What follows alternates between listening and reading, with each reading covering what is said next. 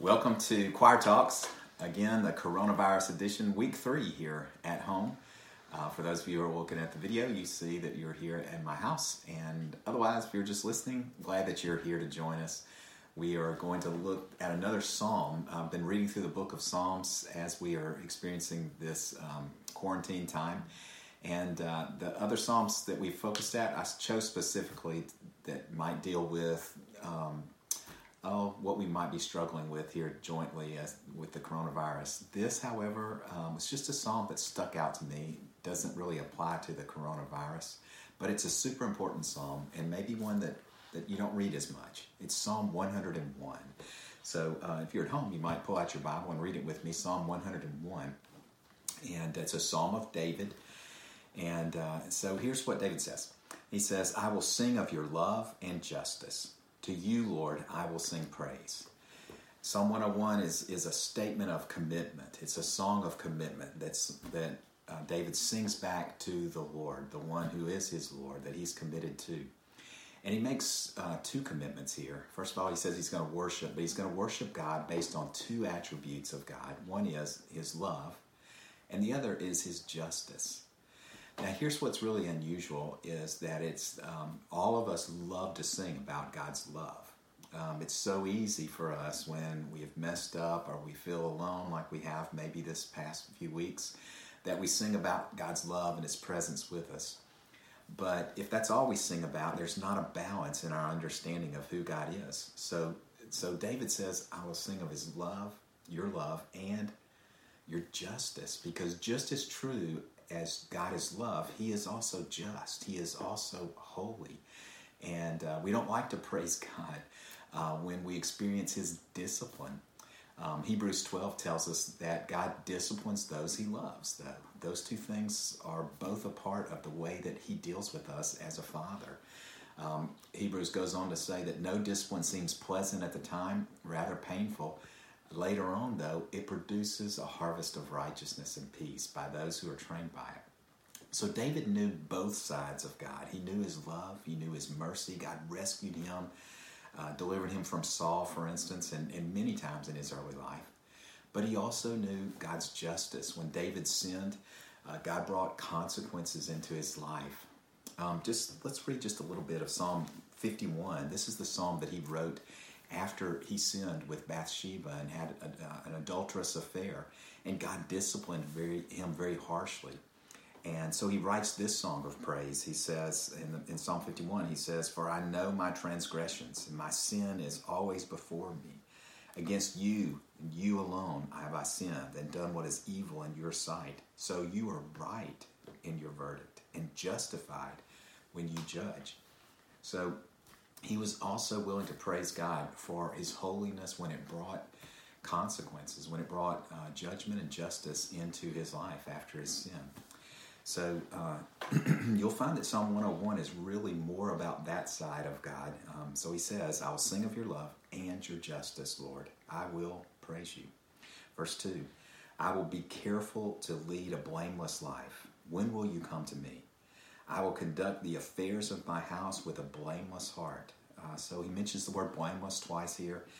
He says, first of all, he's going to live a blameless life, and in his house he's going to have a blameless heart. So those are two themes that he's going to develop here.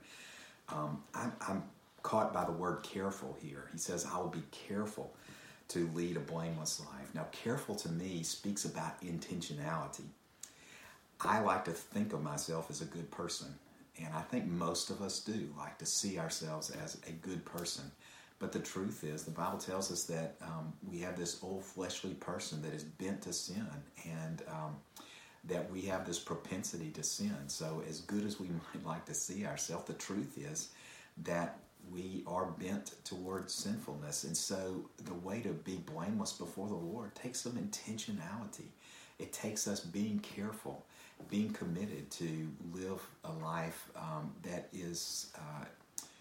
reflects God's holiness. You know, we like to praise God and say out of our mouths, God, you are holy. You are the blameless, holy, awesome one.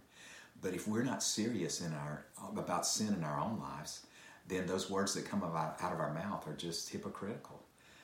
So he says, I believe you are holy, and that's going to be reflected in my life because I believe it. So I'm going to be careful to lead a blameless life. I'm going to be intentional. And then this phrase, when will you come to me? That's unusual. He's longing for God's presence, even in the midst of thinking about his justice. If you think about the life of David, he had this expectation of God's presence in his life. As a young man, he anticipated that God would be with him when he walked in front of Goliath to battle him. As a man, he loved God's presence. As the king, you remember, he danced before the ark and celebrated God's presence. As a psalm writer, he marveled at God's presence when he wrote Psalm 139 in just that eloquent passage where he says, where can I flee from your presence? Where can I go? If I ascend to heaven, you're there. If I go to the deepest places of the earth, you're there. And he marvels at God's presence. And then the psalm we read earlier, even Psalm 51, he talks about as a sinner that he ran into God's presence. He comes to him and says, God, cleanse me and create in me a pure heart, and do not cast me away from your presence. Instead, restore me the joy of thy salvation. So anyway, he says, I'm being careful to lead a blameless life. When will you come to me? I'm seeking your presence. I will conduct the affairs of my house with a blameless heart. All right, so here's intentionality. First of all, you have to give attention to who you are at home. I think this is the reason I chose this psalm to share with you today, because most of us are at home, or at least all of us are probably at home more than we have been. And so it reminded me that integrity is really about who we are all the time. If we're going to be a person of integrity, we can't be one way out when we're interacting with people and somebody else when we are at home.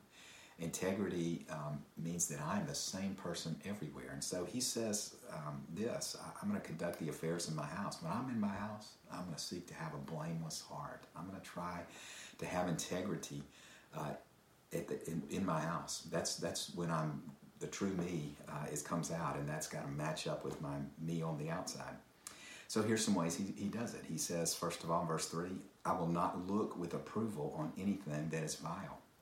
In other words, in my carefulness to be blameless, I'm going to give attention to what I see.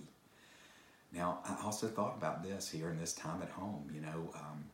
Integrity is that principle of who I am when nobody else sees. So, here you are maybe spending some time alone, and so I'm just going to ask you a personal question. Are you being careful with what you see? David realizes the crippling effect of what he allows his eyes to see, what he soaks in. So he says, I will not look with approval on anything that is vile. So in this time when you're at home, and maybe there's opportunity to look on something that is vile, are you being careful with what you see on a screen somewhere, on a TV screen or a computer screen or a phone screen? He says, I'm going to give attention to what I see. And then he says, I'm going to give attention to the relationships that I have. He says, I hate what faithless people do. So that's hate the sin, not the sinner, right? I hate what faithless people do. And so I'm not going to let that influence me. Or he recognizes that all of us are influenced by the people that we hang with. And so he says, I hate what faithless people do, and I will have no part in it. I'm careful. I'm intentional. I'm going to separate myself from that which displeases God. He goes on to say, the perverse of heart shall be far from me. I will have nothing to do with what is evil. And then he mentions two specific things that concern him about the way other people act that might be a temptation for him, I guess. First of all, he says, whoever slanders their neighbor in secret, I will put to silence. So he is careful about gossip. He is careful to separate himself from gossip so that he can walk in integrity. And then secondly, he says, whoever has haughty eyes and a proud heart, I will not tolerate. And so he's going to be careful about his relationship with someone who's proud. Someone who's proud is more likely to influence us in wrong thinking and wrong living and wrong acting. And so he says, I'm going to be intentional to give attention to the relationships that might draw me away from the Father. Verse 6, My eyes will be on the faithful in the land, that they may dwell with me. The one whose walk is blameless will minister to me. So here's what I think he's saying here. He's the king, and so many people come into his presence to be a part of his administration. They minister to him. Those are the people that he is saying, this is my circle, the people that are close enough to me that I allow to influence my thinking and my behavior. He says they're going to be this, they're going to be the faithful ones. They're going to be the ones whose walk is blameless. Those are the ones who will minister. Those are the ones who I'm going to bring in close enough so that they will influence me.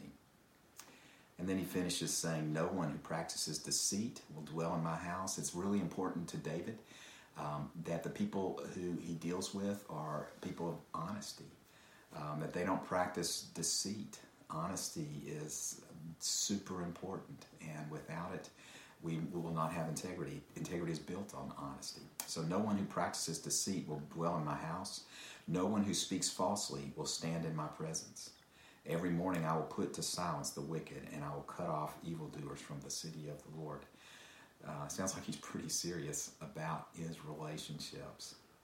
So again, he wants to be blameless. He wants to reflect God's holiness in his house, in his attention to what he sees, in his relationships, in his heart, and in his friendships. So that's Psalm 101. It's a challenging psalm, and I hope that in those challenges from David that you can come alongside and say, I want to live a life that's the same way. I'm going to live a life that pleases the Father, and I'm going to be careful to do that. Let's pray together. Father, I thank you, Lord, for this great psalm. Even though it challenges me and challenges my friends, Father, God, we want to live a life of integrity. We want to live a life where we are careful to walk in a way that pleases you. So, Father, as the psalm writer says, Lord, search our hearts and know us and show us any way in us that displeases you, Father, so that we can walk in your way in integrity. And I ask that for myself, God, as well as those who are listening today. And Father God, we want to ask you in the name of Jesus, God, that you would take away this COVID-19 virus. God, that you would end it and end it in such a way that people understand that you are behind its ending, Father, that you cut it off, God, so that they will give you glory for your great power. Father, I pray that you protect lives and protect people. Give our leaders wisdom in how to lead us and help us to be good followers, Father, so that there would be no more loss of life, God. And I ask it in Jesus' name. Amen. Thanks for sharing with me today. Hope you have a great week. Be safe. Be careful. I'll see you next week.